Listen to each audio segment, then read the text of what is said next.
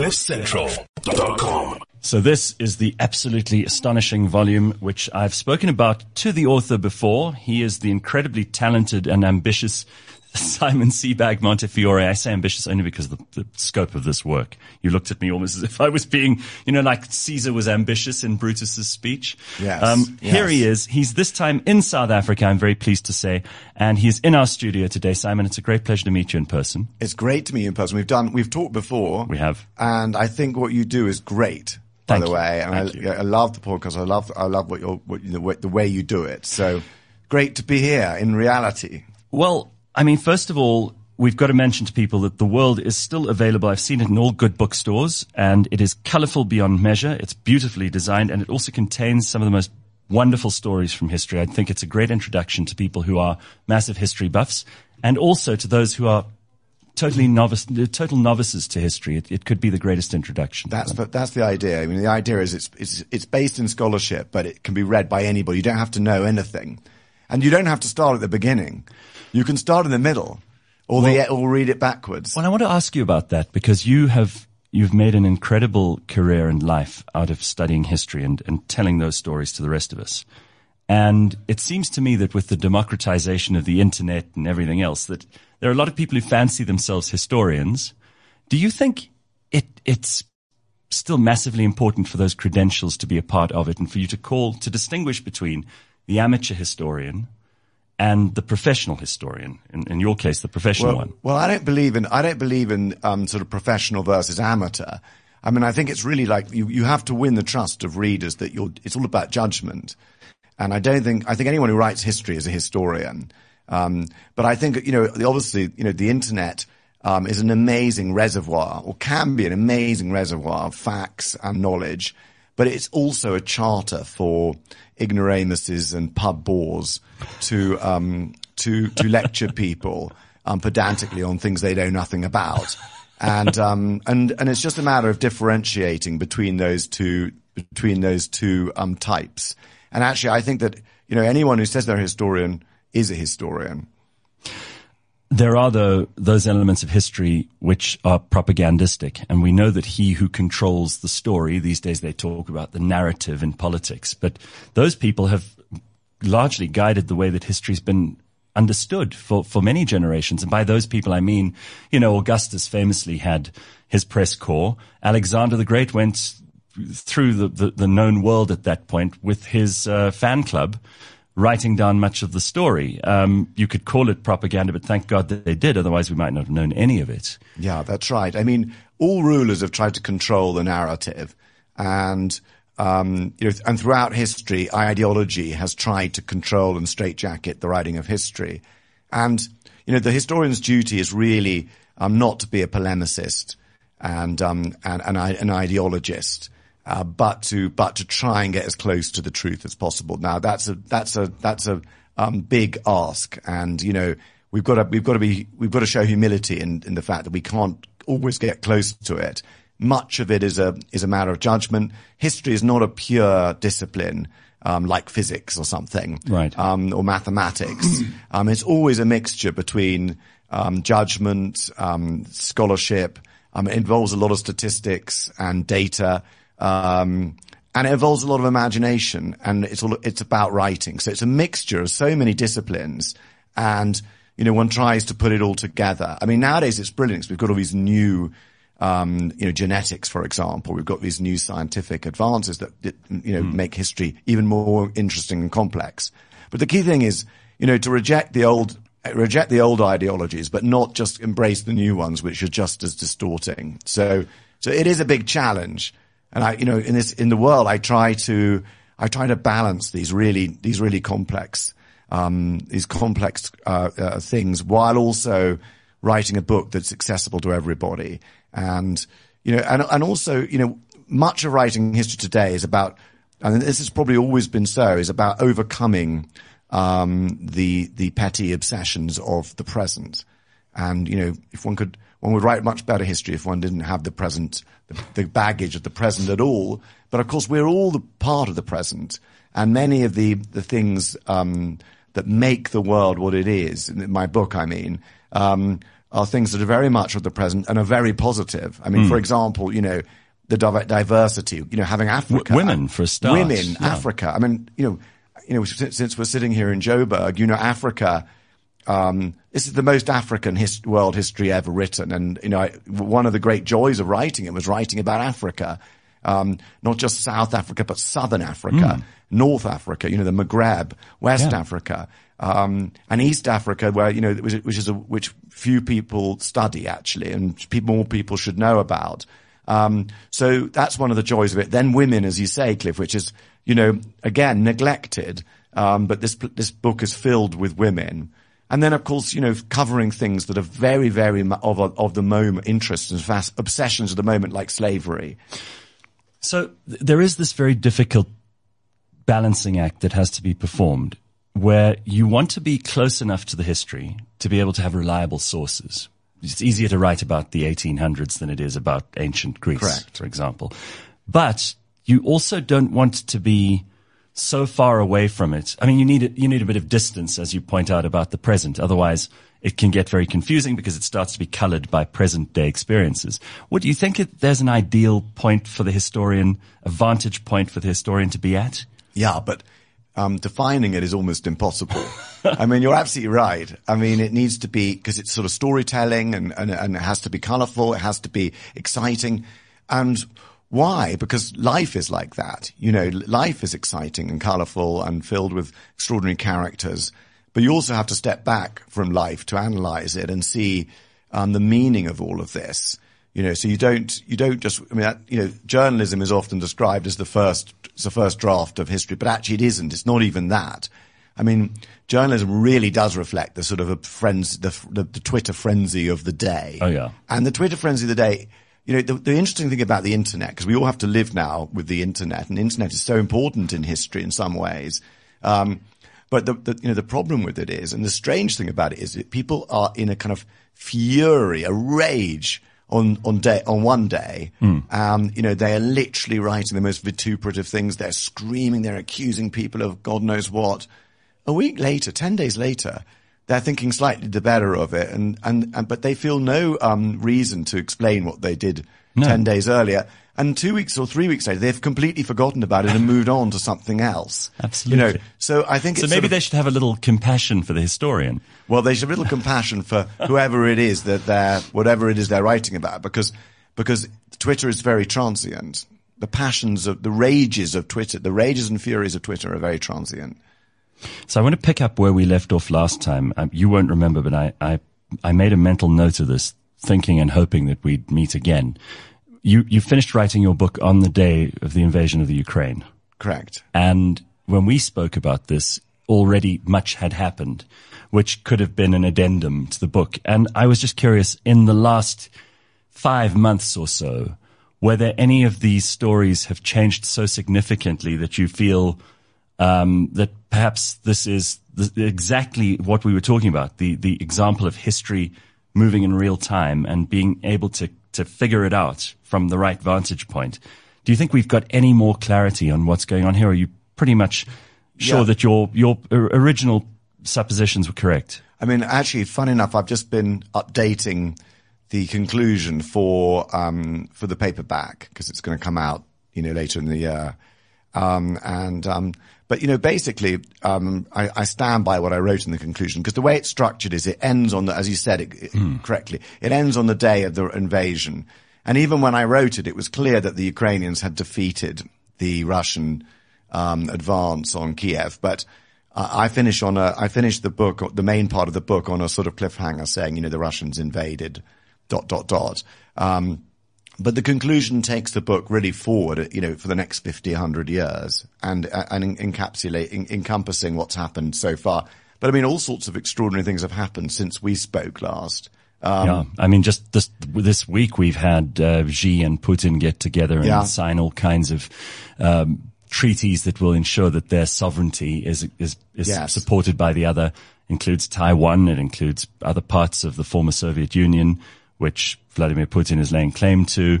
It involves currencies. It involves almost a new world order of some kind. And I don't want to sound like one of these conspiracy theorists, but, you know, India is a big part of this too. Yes. They've been very carefully neutral. I've been in India since I last saw you. And? Since we last spoke. Well, it's very fascinating. I mean, you just realize that, there are huge parts of the world that don't buy into our democratic, narrative of what's happening in Ukraine. They see things differently. And their sort of their criteria for judging this is not just whether there's a good democracy there or not. Whether the people don't want to live under Russian control. They're looking at things in a much more geopolitical way. And of course, they're very affected by their vision of imperial history. Right. Which is slightly sort of wrong in the sense that, of course, Russia, nowhere has a history of imperialism like Russia. So, but there's a sort of great hostility to the Western American narrative. And I guess what we're really seeing is, which you see throughout the book, is, the problem of being the prime power. It happened with, for example, the Spanish Empire. In the sort of 15th, 16th centuries, the Spanish Empire was the greatest empire, on earth. And of course, being the tallest poppy, the fattest poppy too. Yeah. Hegemony only lasts so long. Yeah, and there are real problems with being the hegemon.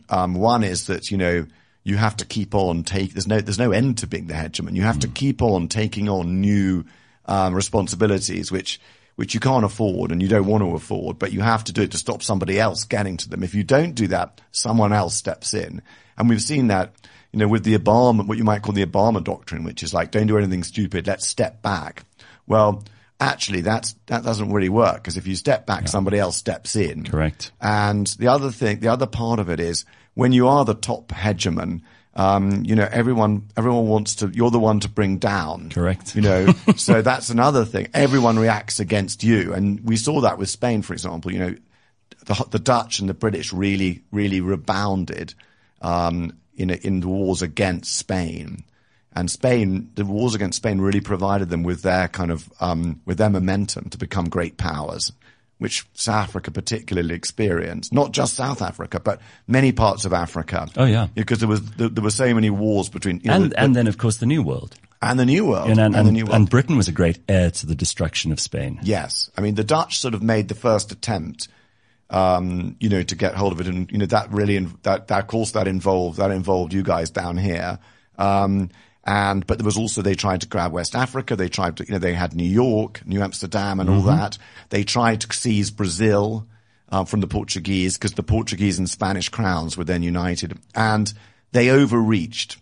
They were kind of defeated by the British, the English as it was then, and then the English became the real heirs to the Spanish Empire. But you've got to admire that pluckiness of the Dutch, and you can even see it now. I mean, there was an election. Beggars. Oh yeah, and this tiny little piece of land which just completely outperforms on almost every scale. It's really quite something. Well, you realize that empire is really a kind of, it's a psychological state of mind, because these countries, the Dutch and the English, are tiny, really. Yeah. And they take on the whole world through confidence, energy, ingenuity, creativity. Empire is rightly questioned and out of fashion now, but actually, it's really just, there should be less of a fetish about it. It's just a fact of government and statehood. You also mentioned something just now, which I think is also quite relevant. When people think of empire, they tend to think especially of the most recent Western empires of kind of, the American, British before that and so on. But empire has been a fact of civilization since ancient Persia and Egypt. Yeah, I mean, and you could argue it's always been the goal of states to become empires. Yes. I mean, empires, states have always been, states with mass, in population and scale and geographical scale. That's essential for power, ultimately, first of all. And secondly, those states are always likely to dominate other peoples around them and further afield. And so, empire is just a word for, the natural expansion of powerful states. We just think of the British High Empire, and everyone, of course, in history, everyone's still reacting against the British power. And before that, it was Rome. We could argue that pretty much most of European history post the fall of Rome was aspiring to recreate what, at its apogee, what ancient Rome might have been. Oh yeah, because even sort of when you look at the Umayyads, for example, the caliphs who ruled the whole Arab Empire from Damascus, they were Muslim, but they were really kind of channeling Roman. They lived like Roman emperors, and we owe them a great debt of gratitude for having kept so much of ancient Greek and ancient Roman literature and philosophy alive during a period in the Dark Ages where Western Europe was really quite retrograde. Yeah, but that's quite a sort of, people always say that. Of course, they've forgotten that, the Byzantine Empire and Constantinople existed throughout this period, right up until 1453, as everybody knows. And of course, they had all the Greek literature there. So in fact, because one reads again and again in Western history books, we owe everything to the Arabs of the Abbasids and the House of Wisdom. But actually, they were translating something that was readily available in Constantinople at any point. You make a very good point. I was in Istanbul for the first time in October last year. Just amazing, isn't it? Oh, what a place! And to see something like that serpentine column in the Hippodrome, and to imagine that the bronze that's made of was bronze that was melted down from shields and supposedly swords from the Battle of Salamis. Wow! And that it was originally kept near the Temple of Apollo at Delphi, the Delphic Oracle. I mean, this is a chain of history which is just, it gives you goosebumps. Yeah. I mean, these things are so fascinating. And, Constantine, I just love Constantine. I made a BBC series about it once. And, I may have seen it. You may have seen it. You may have been my research before going to Istanbul. Well, it was just a joy. I had such a wonderful, sort of 10 years of making these BBC series. And it was just lovely living in these the joy of it was living in great cities for sort of a couple of months. That's why I did them, really. Well, let me ask you then, because I think we're two history nerds, and the people who are going to really take interest in this are going to be the people who want to know all of this detail, which maybe other people would think is uninteresting. But out of all the places you've visited, where are you most desperate to go again and again and again? Because there's just such a richness of history to be exploited, or things that you want to see. Things that just keep that love for the subject alive. Well, I love Constantinople, but the places I really want to go are in Iran. I couldn't agree more. Because, in Iran, the problem is, I don't know, I don't think I'd last long in Iran at the moment. So I think, probably better not to go. Well, so they're not very keen on people with British passports, British and passports. American. And, But to go to Persepolis, Pasargadae. Yeah. I mean, in the book, I mean, I've sort of, Persia is so important. Iran is so important, and Persia. And well, you start with Akkad, Sargon of Akkad. That's right. And to go back to the book, I mean, what's amazing about this is you don't just tell the story of Sargon, which is, we've got only a little bit of information. It's been overplayed, but this is where the imagination kicks in. Yeah. And you talk more about the family, and you talk more about his daughter, and you talk about that aspect of what it must have been like to live at that time. Well, Enda Juana is like a fascinating character, the daughter. Yes. Because, we know very little about her. She may not have been, she's very unlikely to have been the authoress of all the things, all the works ascribed to her. But she really is the first sort of princess we really know in person. The first named authoress we know in person. The first person who's sort of a survivor of sexual abuse that we know in person. And the first person who wrote about it. So, that's why I started the book with her, because when I sort of studied her, I realized this person is a very kind of a very modern person. She resonates with the 21st century. And she's a sort of clear signal of what I'm trying to do in the book, what I want to do in the book. Or, so I started with her, and a lot of people haven't heard of her, but a lot of people have. And she's just one of those characters that it's important to understand. And so, but, come back to Iran, there's so much. And there are also so many empires that we don't know about. We all know about Cyrus the Great and Darius and the, invading Greece. But that was just a sideshow for them. I used to love Asterix as a child. Oh, I do too. I see you have a poster here. We do. Asterix, because in the book on Mesopotamia, whatever it might have been, the Assyrians conquer the Babylonians who conquered the Sumerians. I mean, they've mixed up the chronology, but basically you've got all these different empires, these tribes, which ranged over hundreds of years of history. Yeah. It wasn't all condensed over a very short period. You've got people like Nebuchadnezzar and people like Cyrus. And, these are people who would deserve whole chapters and in your book, they do get more than a cursory glance, which is only right. But all of these were quite distinct. Very different. Babylonia was very different from Assyria. Yes. Which again was very different from Persia and Sumeria. Yeah. I mean, I've taken a real delight in the book in really differentiating these people and telling the story in some detail of how the Persians and the Medes took over this empire. And one needs to, and then, of course, the subsequent Persian empires, the House of Sassanid, and so on, and the Parthians and what have you. I mean, they were the other superpower of the era, along with the East and West Rome. And it was really fun researching that. And I think it's kind of key we understand it. I mean, Persia is one of those powers that often appears in histories, at the time of the invasion of Greece, but actually with no real knowledge of the rest of the empire and how it worked. Do you think they were just less good at recording their history, or do you think much of that was destroyed when Alexander burnt Persepolis by mistake? I think some was probably, but I also think they didn't have the same concept of narrative history. And lots of other people don't, by the way, even now. Even in the 20th century, even the 21st century, a lot of people don't have that narrative style of history. So, who do you like Herodotus? I love Herodotus. I love Thucydides. I love all these ancient historians. I love Suetonius. Oh yeah. And I think, Suetonius is sort of vanished books. There was, of course, we know about the 12 Caesars, but I think there was also a vanished book that was lost called The Greatest Whores of History. Oh, wow. Which I think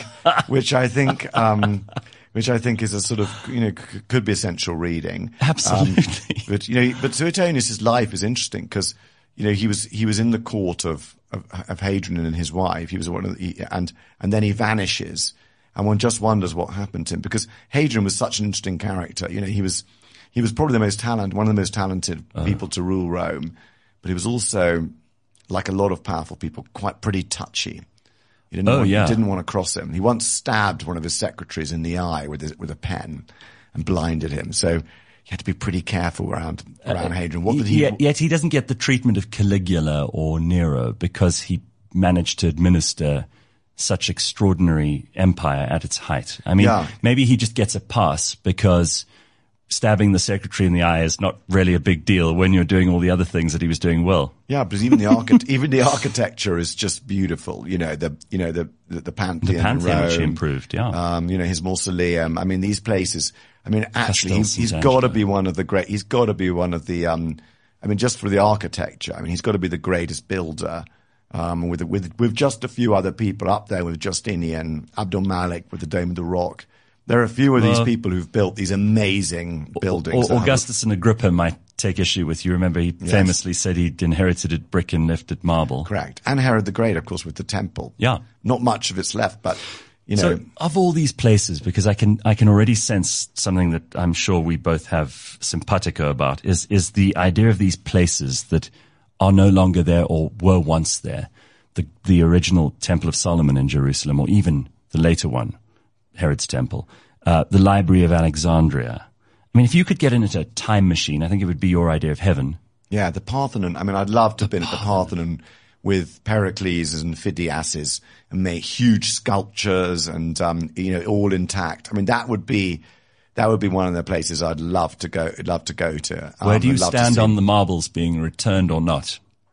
I don't very mind. Controversial. Yeah, still. I just think that, history is very complicated. I mean, it's, unraveling everything is pretty difficult. I think that where they end up reflects what happened in history. And I do think, with all the sort of the talk now about returning of artifacts and reparations and, what I believe is that, perpetrators should be prosecuted if you can get them, however old they are. But I don't think you should blame, families, descendants for what their ancestors did. And I think always the best revenge, the best redemption is just the illumination of what happened without hiding anything, without concealment, blame where blame is due. And that includes, the things the British Empire did. In other words, where it comes to slavery, the fact that Britain was the greatest slave trader for 100 years, we should definitely, don't gloss over it. That should be part of education. Yeah. Everyone should know about that. But it should also be part of education that Wilberforce was this incredible man who saw into the future and knew what was right to do, and that the British eventually sought out slave trade and sought to end it at their own cost. They did. And it was, and the fact is that was the beginning of the end of slavery as an international commodity, as an international trade that had gone on everywhere. In China, in East Africa, in the Indian Ocean, in the Americas, within Africa itself. It had gone on since the beginning of time. I mean, one of the first documents in the book is about a slave in ancient Sumeria. So slavery shoots through, grows through all human life, right up until the 1830s when it started to change. And of course, America had slavery for another 30 years after that. We definitely need to Brazil for longer. Brazil for longer. I mean, there's still slavery being perpetuated in parts of the world today, and it's a very sad state of affairs in some places that this is still going on. I'm curious. I just want to go down this flight of fantasy quickly into the time machine. Oh yeah, because let's fly in the time machine. What event? Because we've been to where? I mean, they're probably the Parthenon's a great answer. We won't spend the whole day going from place to place, but what event would you have liked to have seen the real truth of? Because there are either conflicting versions, or because you don't believe the version that you've read, or because you just would love to have seen it with your own eyes. Well, of course, the life of Jesus Christ, because it's so massively important. This is just such a great thing to have stumbled upon, although it's not stumbling. Yeah, we'd love to have been there for that. This intersection between religion and history, and the fact that some people say, well, it's a historian's job to cover Socrates, but not Jesus. And you can't avoid this man whether he was exactly as described in the Bible or not, and whether other sources can be found or not, the effect is just absolutely astonishing. Yeah. And it's, and also just the sort of progress of early Christianity, the Nazarenes, and it started off as a sort of family business. It was run by his brother after him, and then his cousin. So it was what most people don't realize is in the early sort of the first 30 years it was a sort of family business, the Nazarenes. And it really changed. It was, the change really happened at 70 after the fall of the temple, in Jerusalem when it separated from what they then regarded as an unlucky mother religion, which was clearly on the losing side of history. Right. And everyone wants to be on the winning side of history. So they cut off from the Jews. How different do you think the relationship between international Jewry and Christianity might have been had that sundering not happened? Well, it could well have been stayed part of the Jewish religion and never emerged as the world religion.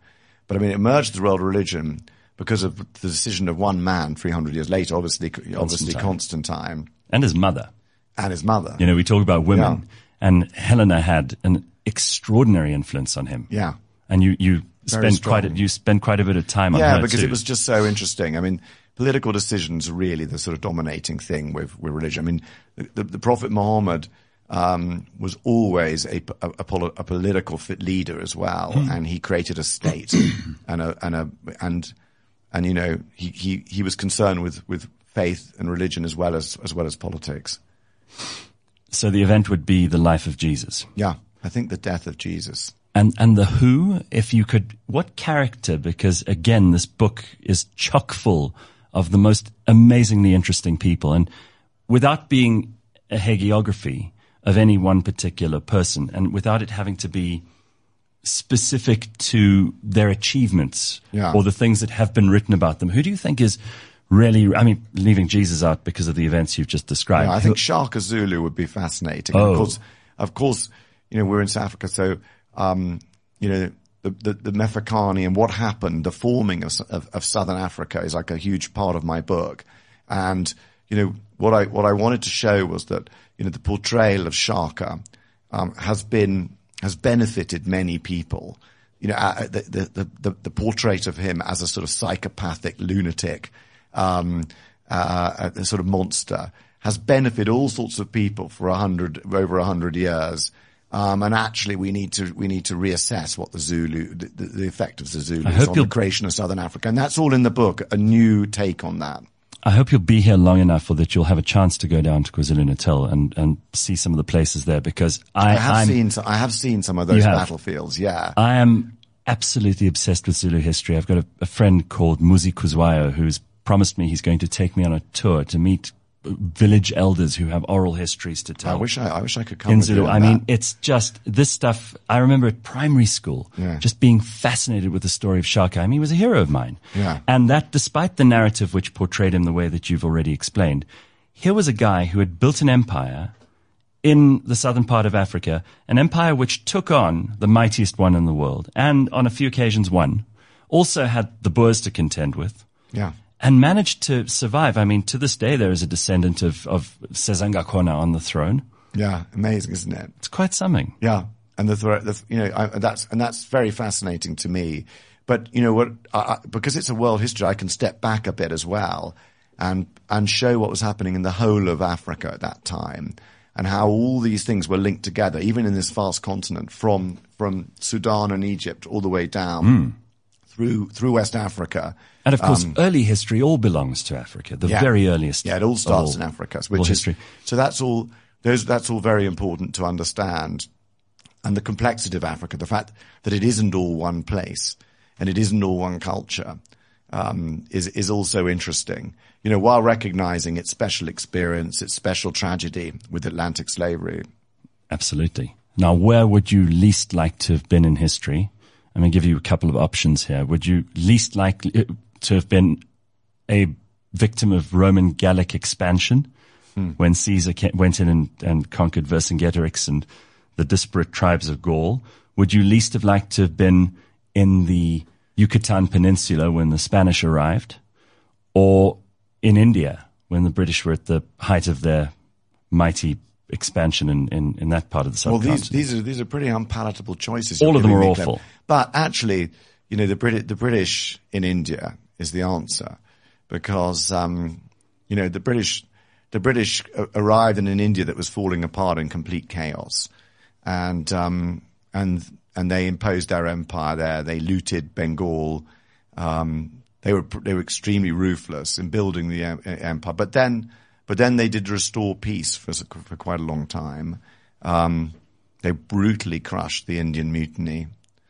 Every empire has to have an act of sort of massive violence to impose its force. Do you think that Queen Camilla should wear the Koh-i-Noor diamond at the coronation? I think the Queen has made the right decision with the Koh-i-Noor diamond. But the Koh-i-Noor diamond, it's always presented as a sort of unique crime of the British Empire. But in fact, this diamond was the bauble of every conqueror. Oh, absolutely. And passed from bloody hand to bloody hand. And I don't regard the British Empire as morally different from Nadir Shah, for example, or the Lion of the Punjab, Ranjit Singh, or any of the other sort of brutal warlords who conquered it and passed it on to other people, to the successive empires. I just don't regard the British empires as we have to be sort of treat them any differently from just because they're white. And just because they're now. And just because their descendants are around. Just because they're recent. You know, we don't hold the Persians responsible for destruction of ancient Greece anymore. But there's a great Anglo-centricity, a sort of Little England version that, the British Empire is the only empire to have ever existed. In this book, I treat the British Empire very like I treat the French Empire or the Dutch Empire or the Spanish or Portuguese empires, which is simply a state organism that committed many crimes, always started with violence, and then struggled to hold their empire.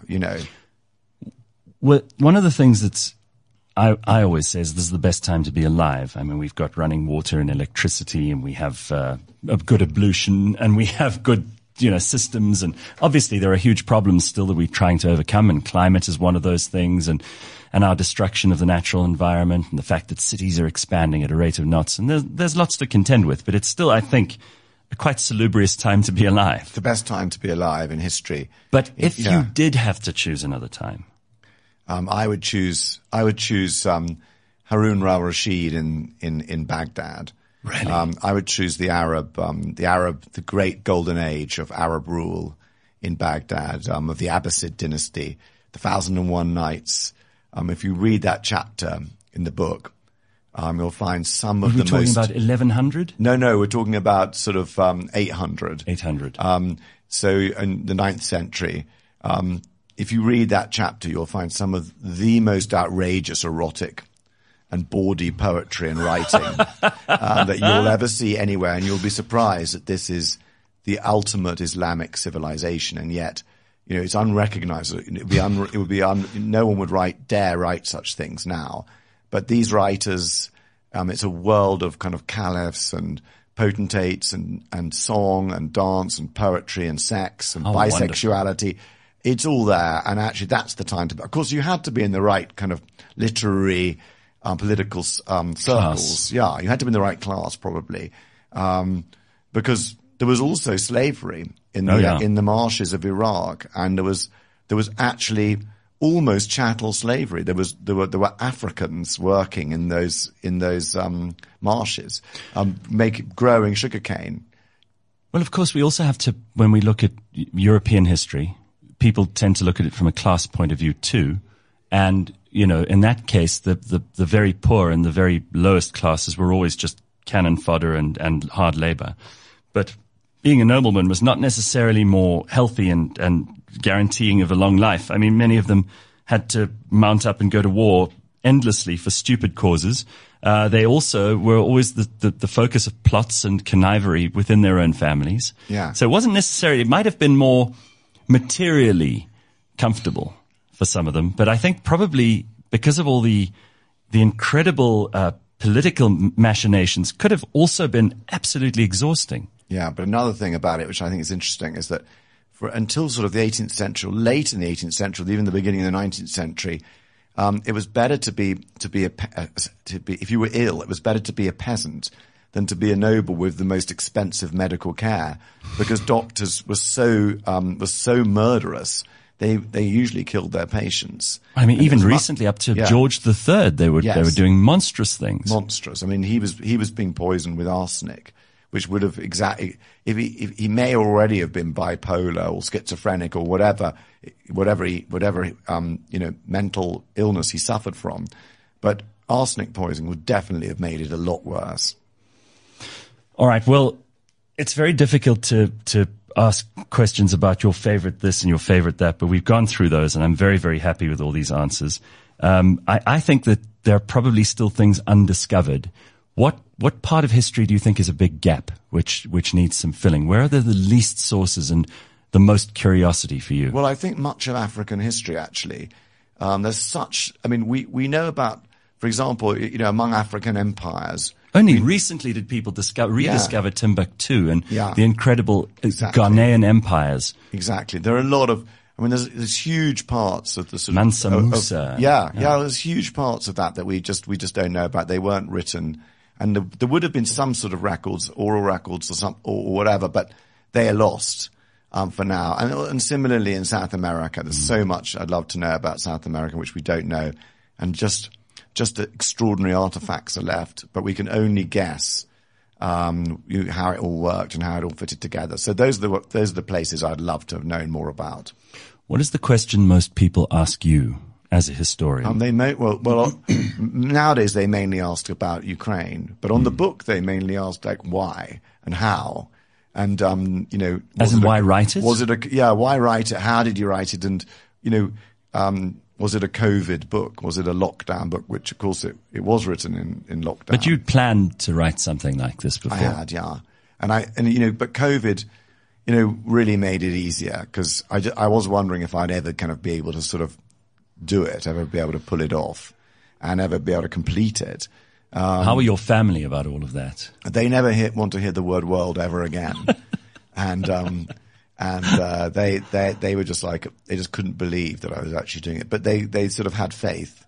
They're used to the only way to write these books is by complete obsession, a life of immersing yourself in it, and total obsession. The trouble with this was it never ended. There was always another book coming out, which I would order or get hold of instantly, read it overnight almost, and then encompass it in the book. Commandeer its ideas if I like them. And you said something interesting. You said you did all the editing. So there was obviously some stuff you decided to chop out. There was I had the best sort of line editor, copy editor in England, who's called Peter James, who's did all my early Stalin books too, who's a sort of genius. But the actual editing of the book, it's very hard to, I had a brilliant young editor, but you have to basically do this yourself, because when you're writing the history of the world, not many people can edit it. Not many people, are expert enough to sort of, no one is really. And even I wasn't expert enough to write it. I did all the research myself, basically. But then what I got right was getting experts to check their bits, and sitting at the feet of the great professors of Harvard and Princeton and Cambridge and Oxford, who checked, the Dutch ascent, the golden age of Holland, or the Tang of China. They corrected it. Is that quite a scary process, or are you completely objective about your own work? Because it's very difficult for an author, especially one as experienced and expert as you are yourself, to hand this over and say, all right, make corrections where you think necessary. I mean, it's the opposite of egocentricity. Yeah. I mean, you've got to be pretty humble, and some of their replies were pretty pungent. My eyes would sometimes. Were there some people who you thought they're just getting back at me for something a long time ago? Well, no, some of them were just very intolerant and just said, "This is just disgraceful. You must change." But the great thing was that virtually, even the most kind of brutal of them, also said, like, no, but you have got something here. Right. And that was interesting. For example, in Chinese history, I've done a very personal histories. I've taken a lot of the sort of chronicles of the anti-court chronicles, to show, how the court worked with the emperors.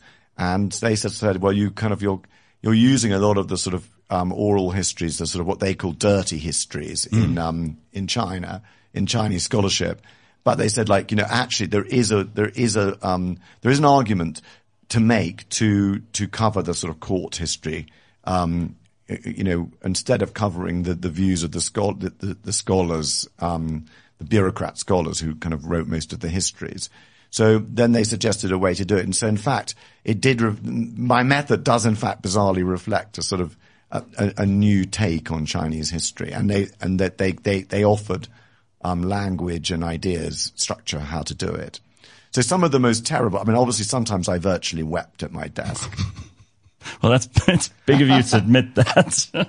But then this book really is extraordinary. I find myself dipping back in and out of it since I got it last year and we first spoke on the show, and I will continue to do that. It's a gift that keeps on giving, if you ask me. I can only advise anybody who loves history and who loves great storytelling to look into this book for the very reasons that we've all outlined so far in this discussion. What do you think would be the most extraordinary find, either archaeologically, something like Alexander's body or the Ark of the Covenant or Emperor Qi's tomb in China? Well, I think the grave of, I think the grave of Alexander would be the most amazing. The Soma. Yeah. Where his body was. And I think the sort of Ptolemy's, hijacking of his body of Alexander's body has got to be the great sort of necrophile, kidnapping of all time. It was more valuable than most of the land, which the others all claimed. I mean, when they're all standing around the bed of Alexander in 323 BC? Yeah, and you have the body, whoever had the body controlled the world. That was the idea. And of course the Ptolemies put it to really good use, right up until Cleopatra. And, and there's a lot to be said for the body. I mean, Putin stealing Prince Potemkin's body. Right. Very recently. No. I mean, this is going on now in 2023, 2022. Just 6 months ago, Putin stole the body of Prince Potemkin. Potemkin and Catherine were the first. Catherine the Great and Potemkin was my first history book. And it's now a kind of important book because it really tells the story of how your Romanov's book is just fantastic. But that particular book tells the story of how the Romanovs and Russia annexed Ukraine and Crimea. So it's kind of like very relevant now. Well, it's relevant. And if anyone wants to know how on earth Russia ended up with Ukraine and Crimea and what Putin has based his claim on, that Catherine the Great and Potemkin is the story that does it. But of course, also it's the story of the greatest love affair in history, all told in their letters. So it's an interesting book. And of course, there were scurrilous rumors about her, which you attempt to dispel in the book too. Terrible things that were said by her successor and son. Yeah, and they were said about Potemkin as well. I mean, the phrase Potemkin village, right, is part of popular discourse, but there were no Potemkin villages. I mean, Potemkin founded cities like Mariupol, Odessa, Sebastopol, Kherson, places that are in the news right now. They're huge cities, so they weren't Potemkin. Those were the Potemkin villages. So you can see that actually Potemkin was one of the great successful imperial colonizer of all time. Now, being an imperialist, especially a Russian imperialist, is certainly out of fashion at the moment. Oh, yeah. But Catherine and Potemkin, they were ruthless imperialists, ruthless Russian imperialists, but they were also humane. They were also part of the Enlightenment. Absolutely. They couldn't have been more different from Putin, who's now commandeered their story for his own nationalistic, ultra-nationalistic ends, which is horrible. They would have hated him. So we've come full circle again, and I'm so pleased we got to sit down and talk one more time. And well done again on the book, but we end on Russia again. Thanks for having me. It is the most important story in the world right now. So. It is the big story in the world, and I mean, a lot of if the book ends with Ukraine and Russia, and I think there's a sort of I show how Ukraine developed in the book in considerable detail, including some bits that are sort of less covered now. For example, the Ukraine during what happened in Ukraine in World War II. So the key thing about Ukraine is to support Ukrainian democracy and the right to sort of be free of Russia, while not concealing the darker bits of Ukrainian history, particularly in World War II, which we shouldn't conceal. Well, you don't leave anything concealed in your book. Thank you so much for writing it, and thank you for coming to see us. Thank you so much for having me. It was fun as always. Thanks, Cliff. Thank you. CliffCentral.com